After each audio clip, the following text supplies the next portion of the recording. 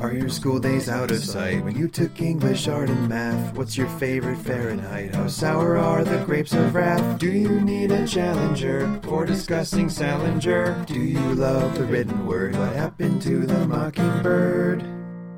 Our show is just beginning, so find a place to sit. These questions will be on the test. It's time for Sophomore Lit. Welcome back to Sophomore Lit, where we reread your 10th grade reading list. I'm John McCoy, and with me is returning co-host Caroline Fulford. Thank you so much for having me again. I'm glad I can be the woman correspondent to this show, as I am with more than a few now, I suppose. Well, as Caroline points out, this is our women-centric episode of The Handmaid's Tale. It's very much in the public eye right now because of the Hulu series, but this is one of the books that I think the people, the Facebook group, have been most excited to hear. And when you said you wanted to do it, I was happy to revisit it. Awesome. So just introduce people, put in a plug for your stuff here right now. Oh, sure. I host the Loose Cannon podcast. That's CANON. It's kind of dormant right now, but we have a back catalog of me and a guest talking about a film they love for a personal reason or an anecdote they have associated with it. So check it out. That's loosecannonpod.com. The Handmaid's Tale. You want to talk a little bit about your interest in this book? I mean, obviously it's a major piece of feminist fiction, but what's your particular interest? Well, first of all, I was surprised that apparently enough people had been assigned this book in high school to make it associated with the premise of this podcast. Am I wrong in that? I wasn't assigned in high school, but it didn't exist quite yet when I was in high school. Okay. I read it in high school originally, and I reread it for this show, and I think if it had been assigned at my single-sex Catholic school, like, the parallels would be a little too obvious between, like, the way we were being educated, so it would not have been assigned at school for me. Now, this book was published in 1985. I was a junior going into a senior in 1985, and the next year when I went to college, I was assigned this book in the humanities core, which goes to show a lot about the hippy-dippy school I went to. Because this was a book that was not without controversy when it was published, although it was something of an international bestseller at the time. Reading it again now really brought me back to those days of the mid-'80s and late '80s because it really feels like a story for that time to me. Right. The TV series, I think, has tried to move it more into a fable for our times, but this really is situated, I think, in the world of Ronald Reagan and the moral majority on the one hand, and of the last vestiges of second wave feminism and the burgeoning third wave coming along on the other hand. Right. Yeah. It definitely. I was both surprised by how dated it felt in its subject matter, but also how, like, readable and contemporary it was as a prose piece. It really reminded me of The Hunger Games, actually, because I had just more recently read that than I did this book. So probably everyone out there knows the book, at least to know its premise, but do you want to give a brief synopsis of what this book's about? Sure. It takes place in an specified by the end, but it takes place in the future, starting from around when the time the book was written, like the mid-'80s. And it posits a future in which the population has risen below replacement rate. And so there's this international crisis of infertility and various sort of climate change related disasters. And that makes humanity retreat into these little, like, pods of reformed culture. And this takes place in one of them, where you get a single person narrating her story of how she is a sort of fertility midwife, like a biblically ordained fertility midwife to this married couple who are the commander and his wife in this sort of, dystopian government we exist in here, and how it's her job. Her identity has totally been erased by this, like, Christian takeover of presumably the United States, and how, all these sort of laws came into place as part of, like, a terrorist conspiracy, essentially, but it's her story of how she sort of exists this continuous trauma of being forced into sexual slavery, essentially, in this religious cult culture that has formed in the wake of like the collapse of the United States. So it's a first-person narration from her perspective. The protagonist of the book is Offred, which by now everyone knows, because it's not that big a deal, that is derived from the fact that the commander who owns her in the society is named Fred, and so it's the contraction of Fred. One of the things that struck me when I was reading it through this time was there's a lot of things that people know about this book by this point, you know, and that, for example, the Hulu TV series doesn't begin to pretend that it's not about the sexual slavery of women. But when I was reading the book, it occurs to me that we don't get to sort of the big reveal of what her status is and what her role in the society is until like 15 chapters in. Yeah, I think that's absolutely deliberate, and I actually really respected that decision as I read it, because I feel like front-loading it, or rather like making it the sort of initial gasp moment of the novel, I think gives like a dramatic tension to rape that I think is... I definitely saw Margaret Atwood seeing it as like sort of glamorizing it, or like placing too much of the dramatic tension on the rape itself and not the continuous sort of traumatic experience of this time. So I definitely think that was a decision I respected rereading it. Although, yeah, you're right. I forgot that was how it was structured in the length of the novel. Yeah, there's a long, slow reveal of all the things having to do with this story. As you mentioned, we aren't even sure when it happens, and it's kind of mentioned in the strange epilogue that someone says about it being a late 20th century theocracy. So that would place it, I guess, sometime in the 1990s almost. I mean, yeah. So, but all these things are not. There's all these little glimpses you're given along the way, and if you know what you're looking for, you realize, for example, that a lot of the action takes place in Cambridge around Harvard University. And at the end of the book, somehow the narrative that has been preserved has wound up in Maine somehow. And so you've got this kind of a geography. A lot of dystopias have to do this. They have to establish that things have changed just fundamentally and irrevocably. But they also have to have characters that have memories of life before. I felt that this book did a better job than, say, 1984 of convincing me that this was someone who had actually lived through this and now some time, say 10 years later, was living in this kind of a post-traumatic stress disorder of trying to figure out what her life was now. Right. I mean, it's interesting you say you think of it in terms of believability, because to me, those two writing styles are so distinct, and those two approaches to like characterization and voice are so different by like the 50s versus the or was it 1984 the 50s or the 40s? It was 48. I guess I just kind of trust that like George Orwell being a British person writing when he did has a different approach to like a psychological way into the main character. But yeah, I mean, Margaret Atwood writing in the 80s, like we definitely are looking for like a psychological portrait of this person, and I think that comes across pretty well. I think that there's a brief mention made of like people being unsure or less conscious of their memories because of something like some sort of torture treatment. But yeah, that's the only way in which they make it like physically plausible. But it's more important that like the experience of trauma has this amnesiac, like benumbing effect. Offred feels very real and present to me throughout this book. And in 1984, Winston Smith seems more like a stand-in as the reader's eyes to see what this world is like. And I never really care that much about him. I in fact, I had to just now look up his name again because I'd forgotten what his name was. And I just that's not necessarily bad. It's just that the whole project of writing 1984 was about world building. Handmaid's Tale is also about world building, but it's also, I think it's primarily about this obsessive character study of what it's like to live in constant trauma and how you seek an intellectual escape from that.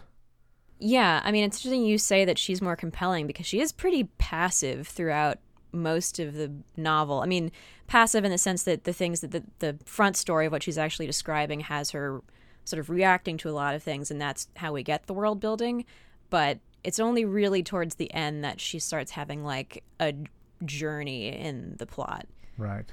No, I agree, and she says as much in the towards the end. She talks about how she wishes this were a different story in which she could say something happy had happened, or that she had done something heroic, or that she hadn't been such a passive participant in the actions. Right. But it is a good description of a world in which you are so paranoid about everything that you just don't feel like you can take an action. I think that part of that's an interesting allegory about traditional ways that women have to engage with the world and not knowing who is actually an ally and who's going to turn on them. I think that especially with Nick at the end, that's a great metaphor for whether or not you can trust someone who is a member of the oppressive class of Mm-hmm. men. She is kind of a passive character, but she's been through a lot. Yeah, no, I'm definitely giving her a break, but yeah, I mean, going back to 1984, like these are both two very different eras of science fiction as well. Like 1984 is very concerned with ideas and with thinking out the logical conclusions of these political systems, and The Handmaid's Tale is doing the same thing in a way, but at what a lot of sort of older science fiction people would call a social angle. So yeah, I mean, of course, I'm always going to be the person who's like cheering for like a genre approach to these sort of things, because I feel like the literary stamp gets kind of placed on them and they're suddenly, more acceptable. But Well, you know that Atwood herself resisted the term science Yeah. fiction on this novel. yeah, I mean, I get it. I get how in the 80s it might not have felt very much like science fiction, but I suppose we'll return to that. Well, what the one thing that did strike me as kind of funnily science fiction this time was when they described using things like debit cards, which didn't really quite Oh, exist yeah. at that point. They were describing them as something marvelous and surprising, and also they were the instrument of the women's downfall because of the way that the automation and computerization of finances allowed for centralized control of these things. I can confirm that in 85, I remember we had ATMs, but we did not yet have, or at least not in my neck of the woods, we did not yet have debit cards that were attached to your accounts, and very few people had credit cards at that point. Credit was still something that people wasn't easily extended, so it did kind of describe a funny world. Today, of course, that seems like, why are they talking about this and this? Because they keep talking about it as though it's some sort of a technological marvel. Yeah, I mean, I'll forgive her being vague on the details because she so adequately has the character in her own little world from the beginning, and she's very uninterested in details as well as being sort of passive. But yeah, I mean, I guess I didn't even really notice that. I thought she was just constantly calling like computers and banks weird things because that was the way this world worked. But This is a book that is told entirely through Offred's internal monologue. And it's a monologue that switches between the present and between snatches of memory both before the revolution, memory of the early days of the revolution. And it's that there are times where dialogue is presented without quotes. So it resembles in many ways one of those early 20th century stream of consciousness novels, like Gertrude Stein or something like that. And I think it's lovely writing. It requires, I think, careful attention. I mean, I guess I guess I was just surprised at how like not to like place a hierarchy on the way that these things are written, but to me it was very much like a bestseller kind of prose style. I felt like the details were there, but they were all very easy to digest and like were written as very like engagingly page turning fashion.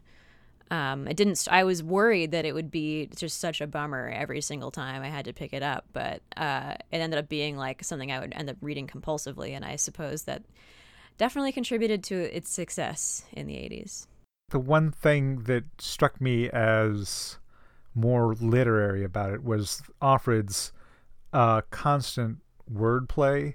One of the ways that she distances herself from what's happening to her is she looks at things abstractly, and she talks about things by naming them, and then she notes how that name relates to another use of the word, and this goes on through the whole book. This kind of wordplay, and the idea of words keeps coming up again and again, because women are forbidden to read and write, but that's what she hungers for, and so she is kind of writing this all in her head. And she plays Scrabble with the commander as the two of them develop this strange relationship. And she finds the writing in her closet that she becomes obsessed with, and the idea of communication becomes very important to her because she's so completely isolated from everyone else in the world. She can't trust anyone else in the world. She composes the narrative of the story as a fanciful, hypothetical letter to someone else. Right. I mean, I think that one of the things that really worked on the level of creating this very eerie, very sort of thick atmosphere was the wordplay, was the constant assertion that one of the many true horrors of a system like this is just words kind of losing their meaning, or words being twisted to specific ends in the mouths of those who use them, and how, plus these highly ritualized dystopian worlds seem to rely on a lot of capitalized nouns as well, as you find in a lot of this kind of genre literature. But yeah, I mean, that's how you kind of sense the boundaries of Offred's inner world that way. Right. Well, let's talk a little bit about that. What you just brought up there, the vocabulary of this new world. It's all drawn from the Old Testament largely. I mean, this is nominally a Christian country, but it's a Christian fundamentalist country that's very modeled after the kind of return to family values idealism of the moral majority in the mid 80s. And so you have this world of commanders, you have their wives, you have the handmaids whose job is to bear children, you have the Marthas whose job it is to keep house, you have the aunts who are a class of women for keeping other women down, and then you have, I thought it was funny because at one point she talks about econo wives, which are what the poor people who can't afford to maintain a household of 5 or 6 women have one woman who does all the roles of all these other people. It struck me as kind of, wait, is this really what they call this, or is this like some slang term? It seems out of character. Yeah, I mean, well, like I guess they asserted at one point that each man is issued a woman, and that's as a way of controlling reproduction and controlling this sort of social ritual of marriage. So it is kind of this like commodity, literally like an econo lodge, like the bargain basement version of the thing that all men deserve. Again, with the presumption that it is not they who have the reproductive problem, but only women. There's a lot of things that are hinted at in this worldview that I keep wondering about, because obviously if the rich class of men are monopolizing 5 or 6 women apiece, then there must be a lot of men out there who are unpaired with women, and you kind of wonder about what the implications are there. I mean, presumably they're fighting in these various border wars they're having. that's right. That's the other thing that happens in this world is we never quite know how far the boundaries of this state Gilead have gone. It's ironic in a way to set this in the Northeast, which would be probably the one part of the United States that would resist this kind of regime the most. Well, it's interesting. I mean, we can get into it, but like, I honestly don't think this would happen at all. Like, Americans just really don't like being told what to do. Right. You know, like, say what you will about like regionalisms, but I think we all have that in common. Thinking back to the mid 80s, the constant drumbeat on the side of the right was of returning to old-fashioned values. There was a lot of reaction to the civil rights movement. There was a lot of reaction to the women's rights movement. There was a lot of reaction to the counterculture, and I think that by the 80s there was just a real entrenchment of people thinking that something had been lost in this country, and that something got addressed by people like Jerry Falwell as being a turn away from traditional morality. I don't know. I mean, I don't know that it would happen on a large scale. That's I guess the one thing I would say about this is it could happen on a small scale. It could happen, it could be like if all of Gilead is sort of like a large branch Davidian sect. Yeah. Maybe that could happen. Like a bunker in Texas or something. Yeah. Yeah, I mean, I guess that's true. I mean, maybe it's because I was not around in the 80s, and I'm enough of a student of history to know that like the most disgusting political rhetoric we've ever had has all been part of like theater to a certain extent, and like it's in the democratic process to have these kinds of very like bullying conversations in the first place, and whether or not they result in like extremely devastating legislation, I don't think it leaves room for like an actual totalitarian takeover by any one ideology. Well, Offred seems very real to me. She's about it. I mean, Moira is given some good lines, but she's kind of like the fiery, sassy friend, and she kind of plays a role. A lot of the other characters in this book don't really come together as characters to me. I don't think that's necessarily what Atwood is on about, but it is telling to me that when they did the adaptation for TV, one of the first things they did was they completely enlarged the roles of Offred and Janine and Nick and even Luke to become these ongoing characters, and much more. Each one is given their own motivation and their own backstory. Serena Joy is given a backstory in the TV show. I think that it's a good move to make from the standpoint of a continuing series. I think that what it does, though, in some ways, is lessen the thematic point of the novel. Yeah. I've only seen the first episode, but I could already tell that just to sustain the episodic format, they would have had to make the plot into like a series of challenges for Offred, as opposed to one long sustained like traumatic experience. And I know that has to be how you write a TV show, but right. And Offred herself is much more. If you find her inactive in this book, she's given much more agency in the TV series, and she's actively seeking to change her position. But I mean, the other thing that's interesting to me about that is in the TV series they give her before revolutionary name, which is June. And okay, yeah, that's right. And well, in the book it's not clearly ever stated, although at the very first chapter, the handmaids newly captured, being indoctrinated in the Red Center, are whispering to each other at night, and they list each other's names to each other, and June is the last name mentioned. It's not said by the narrator, "This is my name," and in the epilogue, it's actually said, "We never know her name." So it's a Right. it's a funny thing. There was, of course, the 1990 film of The Handmaid's Tale, and in that one, they named her Kate. Okay. Yeah, that was the Natasha Richardson one, right? Right. She actually, That one looked very, very menstrual. yeah, she actually gets away at the end of that.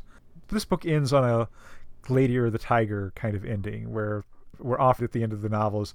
We don't know whether she's going to be saved by the Mayday group or going to be taken away and either deported or killed. Right. But the movie ends with her escaping.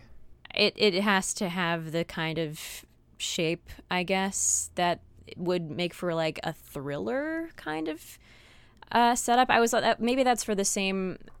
I guess I haven't been that motivated to see the show just because of the way the marketing especially seemed to go out of its way to say that it wasn't a feminist story. So I was like, oh, okay, they're trying to make it like an action sci-fi thriller kind of prestige TV show, as opposed to like, I don't know if the kind of thing that I would have wanted would have worked at all in anything but like a very solemn miniseries. But I'm not sure. Elizabeth Moss herself said that the series was not feminist, but I think she's wrong. I think it does carry along a lot of the themes of the book, although it might be a good point as any to discuss feminism in this novel, because it's a complicated novel as far as its attitude towards feminism. Well, it's definitely a straight white woman feminism. I don't say that as like a heavy-handed criticism. I just mean that like if this were anyone but a presumably straight white woman, it would be, as we see with Moira. I mean, Moira's a lesbian. Like I feel like that character is posed to be like the character who has more spirit because she is less sort of implicated in like this sort of heteropatriarchy from the beginning. And Offred says more than once that like Moira knew it was coming and like she feels kind of vindicated by it. And they also say in the book that there are no people of color around because they've all been shipped off till, I guess, Detroit. I think they say Detroit at one point, but yeah. Detroit in Montana. Right. I mean, there's basically like it is.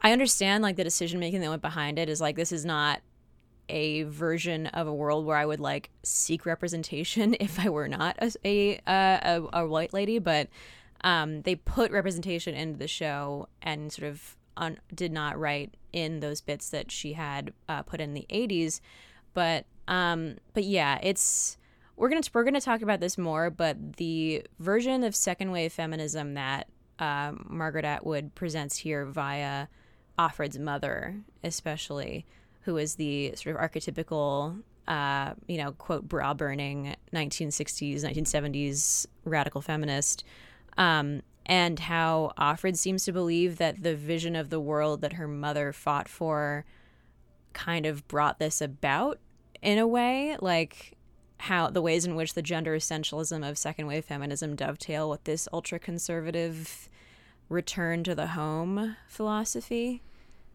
I don't know if you picked up on that. Yeah, no, definitely. When I read this book in my class in 1986, Earlham College was and it remains a very liberal school, and with a very active women's center and a strong feminist mindset among the students. And there was a lot of talk during that time in feminism was focused on sexual politics, and by which I mean specifically the issues involved with sexual relationships between men and women, and whether or not it was even possible to have anything like a good, fulfilling sexual relationship with a class of people who were actively oppressing you. And this was the heyday of Andrea Dworkin. It was the heyday of Catherine McKinnon.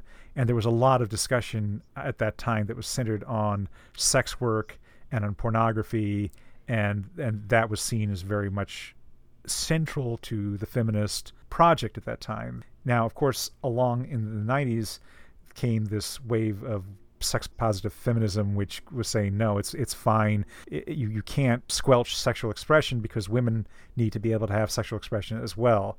That's one of the things that has led to so much strife between the second and third waves of feminism. I mean, speaking as mostly as an observer here, I don't want to. Don't come after me for this. No. That's basically right. Yeah, I mean, there's literally scenes in The Handmaid's Tale where you get flashbacks to the training of the handmaids in the films that they're shown about violence against women and everything, basically everything that went wrong in the world to result in the world that they have now. And a lot of it is like very violent pornography, which they say like, oh, is this even real? Like, did they make this to make us believe that the world we came from was worse than the one we're entering? So I definitely think that Margaret Atwood is probably more on the side of this nascent third wave in these discussions. I don't know if she, like, her blind spots are definitely pretty obvious. Like, again, with like the, with lines of analysis along queer and racial analyses. But yeah, I mean, I did not love the Jezebels sequence for that reason. I feel like that whole sequence did come from a place of like thinking that sex work is by nature horrifying. Basically, that this is a portion towards the end of the book where Offred is invited by the commander to essentially a brothel / like gentleman's club, where these patriarchal figures have, as they always have, found loopholes in their own sort of strictures so that they can enjoy themselves and sort of have all the joy in life to themselves, again at the expense of women. But Offred's narration here again is a product of the character, but she definitely views the women as like it's like an explicit contrast with the fate of the handmaids, and I think we're supposed to draw like they're the same, there is no escape kind of conclusion, because she sees the women in Jezebels as like resigned, even if they're not actively afraid. They know that their time will be up after a couple of months or years, and then they'll go to the colonies, as opposed to, the eventual fate of these handmaids who are probably not going to get pregnant by the commanders, and so, die in trying. Yeah, I agree, but I also think that Atwood's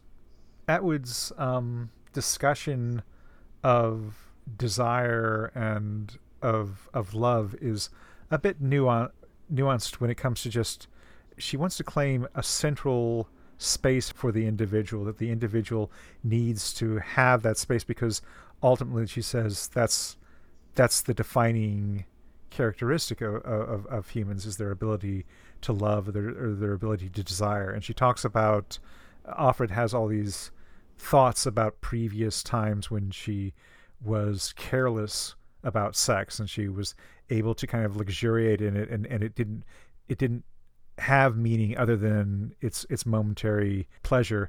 And that's pointed out as something crucial that's missing from this world. Atwood finds a place for sexuality that this is where I think she is critical of the second wave feminists, but I also think she's probably oversimplifying their point of view on these things. I don't think that it ever was. There were radical separatists, and there was definitely a whole movement in the feminists at my college of women saying, no, you absolutely cannot live a heterosexual life and call yourself a feminist. That didn't last long, though. Yeah. I mean, that's just because I think people move on from these things as they figure out sort of what works and what doesn't work, especially for the next generation of people who I think that the relationship between Offred and her mother is made pretty clear, that like Offred has benefited in a lot of ways from her mother's activism in her mother's work, even if that work has taken up her mother so entirely that she kind of is no longer a mother to her.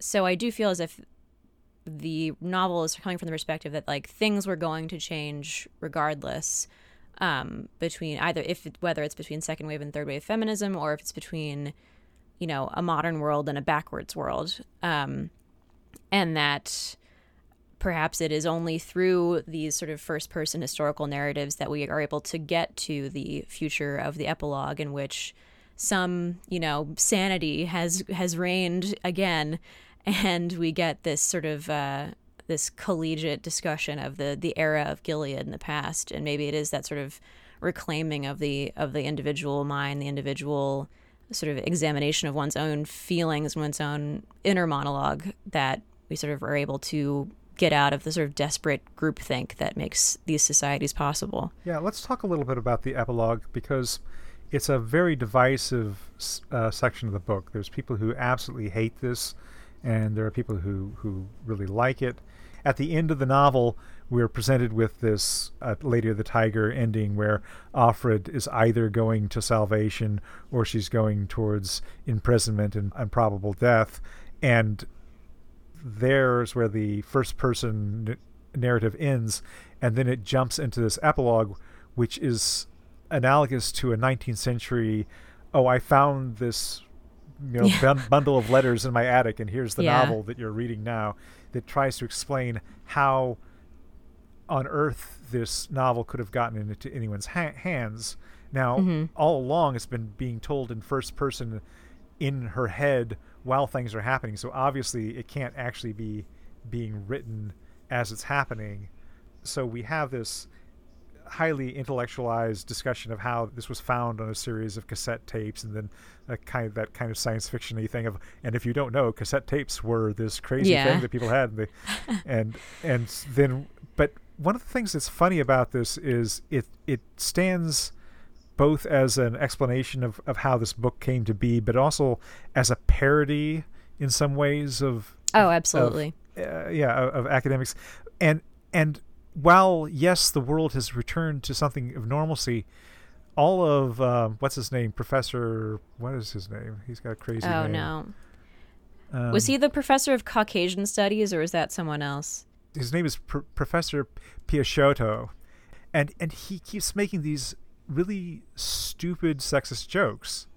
Like he keeps talking about the system of people transporting women to Canada was called the Underground Female Road, or the Frail Road, and supposedly these are laugh lines to the audience. And so it's sort of like, yes, the world has reestablished into something more like equality, but there's still gender essentialism still reigns, and there still is this kind of a patronizing way in which this guy is going to come along and tell us what this all means. He's also going to tell us not to judge the Gilead nation harshly, because we can't judge other cultures on our merits. Yeah, I mean, his argument is essentially that, like, well, we could all we don't know what would happen if we are all made to suddenly return to the level of like resources and stuff we had then. Like basically an explicit implication that like they would if another cataclysm were to happen. And they don't of course discuss how they cleaned up all the world enough to live in it. But yeah, I mean, I guess I can't say I was annoyed by it in the moment, because like that epilogue always makes my stomach just drop. But it's like, it feels kind of like Atwood showing us her notes. Like the guy's literally like, The Handmaid's Tale, like we edited together to sound kind of like Chaucer, and like it just seems like Atwood kind of having fun in this very dark way. I assume that's at that point she was already like deep into the Canadian literature academia, maybe, but she is now. And yeah, I mean, maybe this could be more of a comment on like how history, like she taught. I think the book has a fair amount to say about history, the idea of history. And this is sort of the way that she ties that together, of how, history will always elude us, even as we try to understand it. And of course, we're supposed to take as a given that like it is only because of we sort of always stand on like the knife's edge of falling into something like this. But yeah, I mean, maybe it could just be about how academics talk to each other and how obnoxious that is. Although her recent actions in last couple years would probably indicate that she feels far more loyalty to other literature professors than she does people. You were talking about this to me. You want to mention this story? Basically, a couple years ago, there was this best-selling novelist who is also a Canadian literature professor, was accused of sexual harassment and sexual assault by a former student. And he admitted to having an affair with her, but he was investigated by the college and subsequently fired. And a lot of Canadian novelists and literature figures signed this petition to like sort of wag their fingers at the institution for treating him like they did.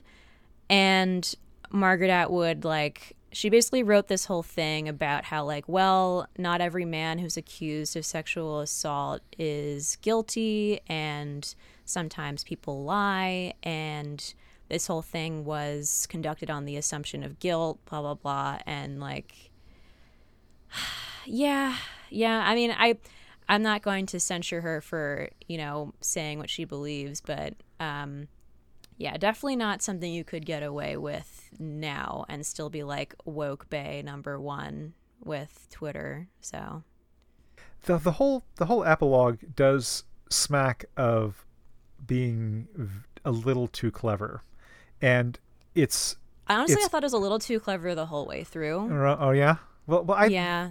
The normal move would be to put something like this at the beginning of the book. The usual move when you have a novel that has to move between satire and something resembling actual human experience, and particularly the darker aspects of human experience, is that you allow the more dramatic and difficult parts to come later in the book.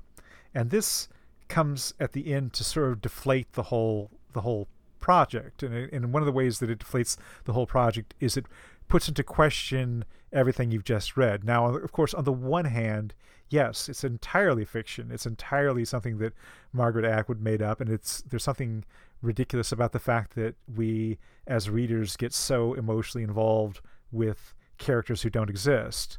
But on the other hand, she is putting fiction on fiction here, and even in the fictional universe of the book, perhaps all of this never happened. Yeah, I mean, Offred says like a lot. Her narrative is also pretty riddled with like possible quote inaccuracies. Like she's an unreliable narrator to a certain extent. I think we know when we're supposed to rely on her take on events and when we're not, because she literally tells us, because of part of the whole experience of the trauma and how this book works, like emotionally and psychologically, is that we are experiencing it with her. And I don't think that necessarily gels with this idea of like the historical account, which is why I think the novel is like definitely working with that, like challenging the idea of the historical account and the sort of tendency to see history as these like eras as opposed to one person just trying to keep it together to another.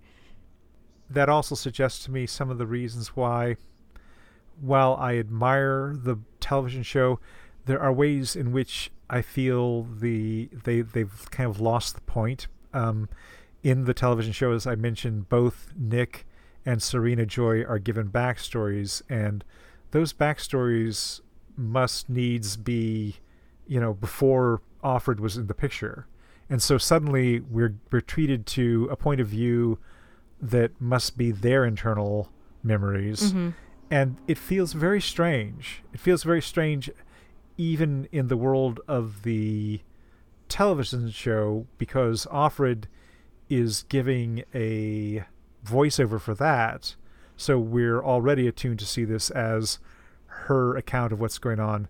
But it feels even more strange to someone who's actually read the book, where Atwood at least observed the strictures of accounting the entire story from only the things that Offred could have some knowledge of.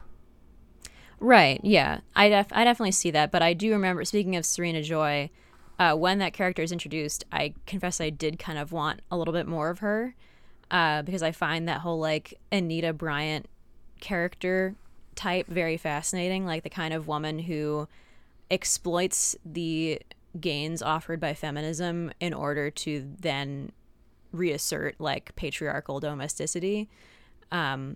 Like someone who seeks public life only to tell women not to seek public life. I think that's a very interesting character to have been more present in the book, possibly. I mean, we get the sense that she's been like, everyone in the household is too defeated on a certain level to even have, like, the passion that presumably existed for this political takeover to occur in the first place. But yeah, it's I think I would have liked to have seen more of her, especially since that would also play into that theme of, like, second wave feminism versus that ultra conservative patriarchy. Apropos of something completely different, if you heard a ringer go off there, when I said Serena Joy, that apparently registered my Hey Siri on my phone, so I apologize to anyone listening to this podcast if it does it to your phone as well. But yeah, I think it's definitely a novel that's interrogating notions of history, and I was glad that I wasn't crazy by thinking of the reference to Chaucer and everything. But yeah, I mean, what I meant when I said that I thought it was a little too clever all the way through was that, like, when I compared it to the Hunger Games, it did feel that way to me. Like, it was, to me, the inherent pleasure, such as you will, of, like, discovering this world and becoming more familiar with it chapter by chapter kind of underwrites, like, the trauma experience of the main character in a way. I don't know if that's something you observed when you were reading through it. I found those two goals sometimes at odds with each other, I guess I would say. I would say that to the extent that this book was about world building, a theoretical dystopian theocracy, it sometimes worked, it sometimes didn't work.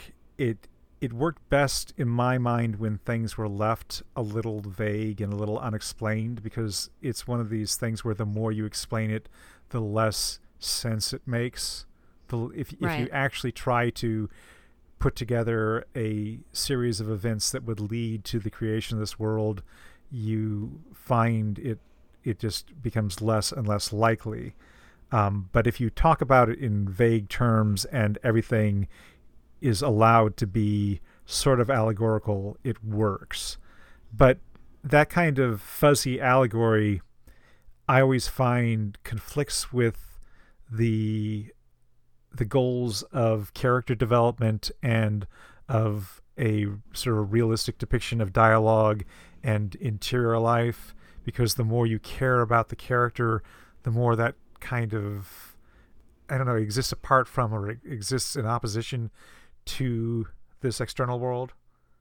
Yeah, I mean, there's actually there's a sort of burgeoning genre of science fiction, especially right now, that's called, quote, cli-fi, or climate-oriented science fiction. I'm never going to use the term cli-fi, but it's basically how, like, you know, like Jeff Vandermeer, anything that's sort of in his ilk, like the idea of climate change and the Anthropocene world building as central to the thesis of this new brand of literature. And there's been a lot of, like, doubt as to whether, like, the great climate change novel or climate change dystopia can even exist with the traditional, like, character-based approach to literature. Like, in a lot of people's minds, there needs to be a huge shift towards, like, seeing literature as more environmental, like, just in its scope, and not character-based.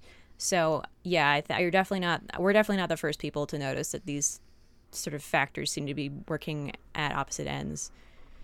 I would say that the things that Atwood does the best are these when she paints a very strong visual picture. I mean, when she paints, for example, the picture of the handmaid's outfit, which is so iconic and has become so iconic to become part of political movement now. I think that is very well done when she describes even something that is kind of a rote scene that you expect from a dystopian novel of public executions, or the people, the bodies hanging on the wall. That all actually, to me, those are arresting sequences, and I think there are passages where Offred stops and considers something at length, at a tangent, that I found to be beautiful little essays in and of themselves. Love, said the commander. That's better. That's something I know about. We can talk about that. Falling in love, I said. Falling into it. We all did then, one way or another. How could he have made such light of it? Sneered even. As if it was trivial for us, a frill, a whim. It was, on the contrary, heavy going. It was the central thing. It was the way you understood yourself. If it never happened to you, not ever, you would be like a mutant, a creature from outer space. Everyone knew that. Falling in love, we said. I fell for him. We were falling women. We believed in it, this downward motion. So lovely, like flying, and yet at the same time so dire, so extreme, so unlikely. God is love, they once said, but we reversed that. And love, like heaven, was always just around the corner. The more difficult it was to love the particular man beside us, the more we believed in love, abstract and total. We were waiting, always, for the incarnation, that word made flesh. And sometimes it happened, for a time. That kind of love comes and goes, and is hard to remember afterwards, like pain. You would look at the man one day and you would think, I loved you. And the tense would be past, and you would be filled with a sense of wonder because it was such an amazing and precarious and dumb thing to have done, and you would know, too, why your friends had been evasive about it at the time. Then you kind of got back into the swing of things, and you kind of felt like, oh, well, where's this going from here? I mean, it is... I remember someone once... Oh, who was it? Some novelist who I actually like a lot was very frustrated with reading The Trial by Franz Kafka, and he said the problem with that book is you read the first 20 pages and this guy isn't going to get a fair trial, and then it's like, then you look and you see you've got 400 pages left to go. and you feel that. I think that there's a kind of a basic conflict here, which is, on the one hand, to be true to her vision of this is what the implications are of theocratic rule, or the implications are of a commodified view of sexuality, and particularly a commodified view of sexuality in which men are the sole buyers. Then you have to have this dystopian world, and that's it. But the minute you start caring about Offred and you start seeing her particular situation, then you kind of want her to get out of that, or at least actively seek to get herself out of that. And so you become maybe a little bit frustrated with the way in which the novel has a sort of a sameness of tone, or at least of plot. Yeah, I mean, I think that's why most of the action, like the forward motion of the novel, takes place probably the last third, between, her changing relationship with the commander and starting having to have sex with Nick, which, I don't know, like, it does make the book kind of bottom heavy, I guess, but I don't know. I mean, again, like, maybe it's because I just tend to read this stuff so fast that I can barely register, like, the amount of time we spend in any given place in the novel. But yeah, I do think that it has survived, and probably will continue to survive as a novel, as a material that is assigned, especially, is because it works on this, like, probably 10th grade reading level, but also has really vivid language and very strong central voice. But yeah, I think that it will probably, if it does continue to be taught, it will be taught as kind of a relic. I think the third wavy novels you see coming out by women of my generation especially tend to interrogate the notion of the body in a far more strange and alienating way than rather interrogating like very traditional notions of gender or the body. Basically, gender, we like to pretend that gender is over in our current literature to a certain extent, or we're actively involved in kind of like queering it or making it strange or unrecognizable. So we're far less invested in that. Yeah, that would be very alien to the way that Atwood was writing, at least in this novel. I don't know if Atwood has changed her opinions at all, but this definitely is, as you mentioned, a straight white woman's story. Although one thing I would say about that is this is one thing where I think the TV show does a better job than the novel, which is in the TV show, the relationship between Offred and Nick is at once a lot more sexy and also a lot more complicated. It happens much sooner in the TV series than it happens in the novel, and it is made to be something that is that both parties feel very ambivalent about. And part of the complications of it are in the TV show. They make the odd choice of having Luke survive, and that Offred gains knowledge that Luke has survived. And so her relationship with Nick, her continued relationship with Nick, then is colored by the fact that she knows that her husband is alive and looking for her. And so I think all that stuff actually gets complicated well. But again, that's a drive towards a more character-based, heavy plot approach, an episodic approach, and it kind of then loses the focus of the novel. Yeah, I mean, I always get the same feeling whenever I see like a film or a TV show as being adapted of literature that is very much about inner feelings, especially of women or of relationships between women that don't necessarily result in a lot of incident. Like I'm very curious, not to totally derail, but I'm very curious as to what the adaptation of the Neapolitan novels by Elena Ferrante will be like, because those books are so self-aware and so interior that I doubt they would translate like super well to a point A to point B kind of plot. And honestly, like this TV show could play into the whole like commodification of feminism to a certain extent. Yeah. But even if that's true, I think it probably will like open someone's eyes or something. I don't know. Like I feel very I'm recording this in Brooklyn, New York right now, and I feel very unqualified to judge as to how any bit of mass media will be received by the country at large. So in that way, we're probably still like it's the 80s. Thanks to co-host Caroline Fulford. You can hear more of Caroline on the Loose Cannon podcast. The reading was by Erica Ensign. You can hear her on the podcast Lazy Doctor Who on the Incomparable Network.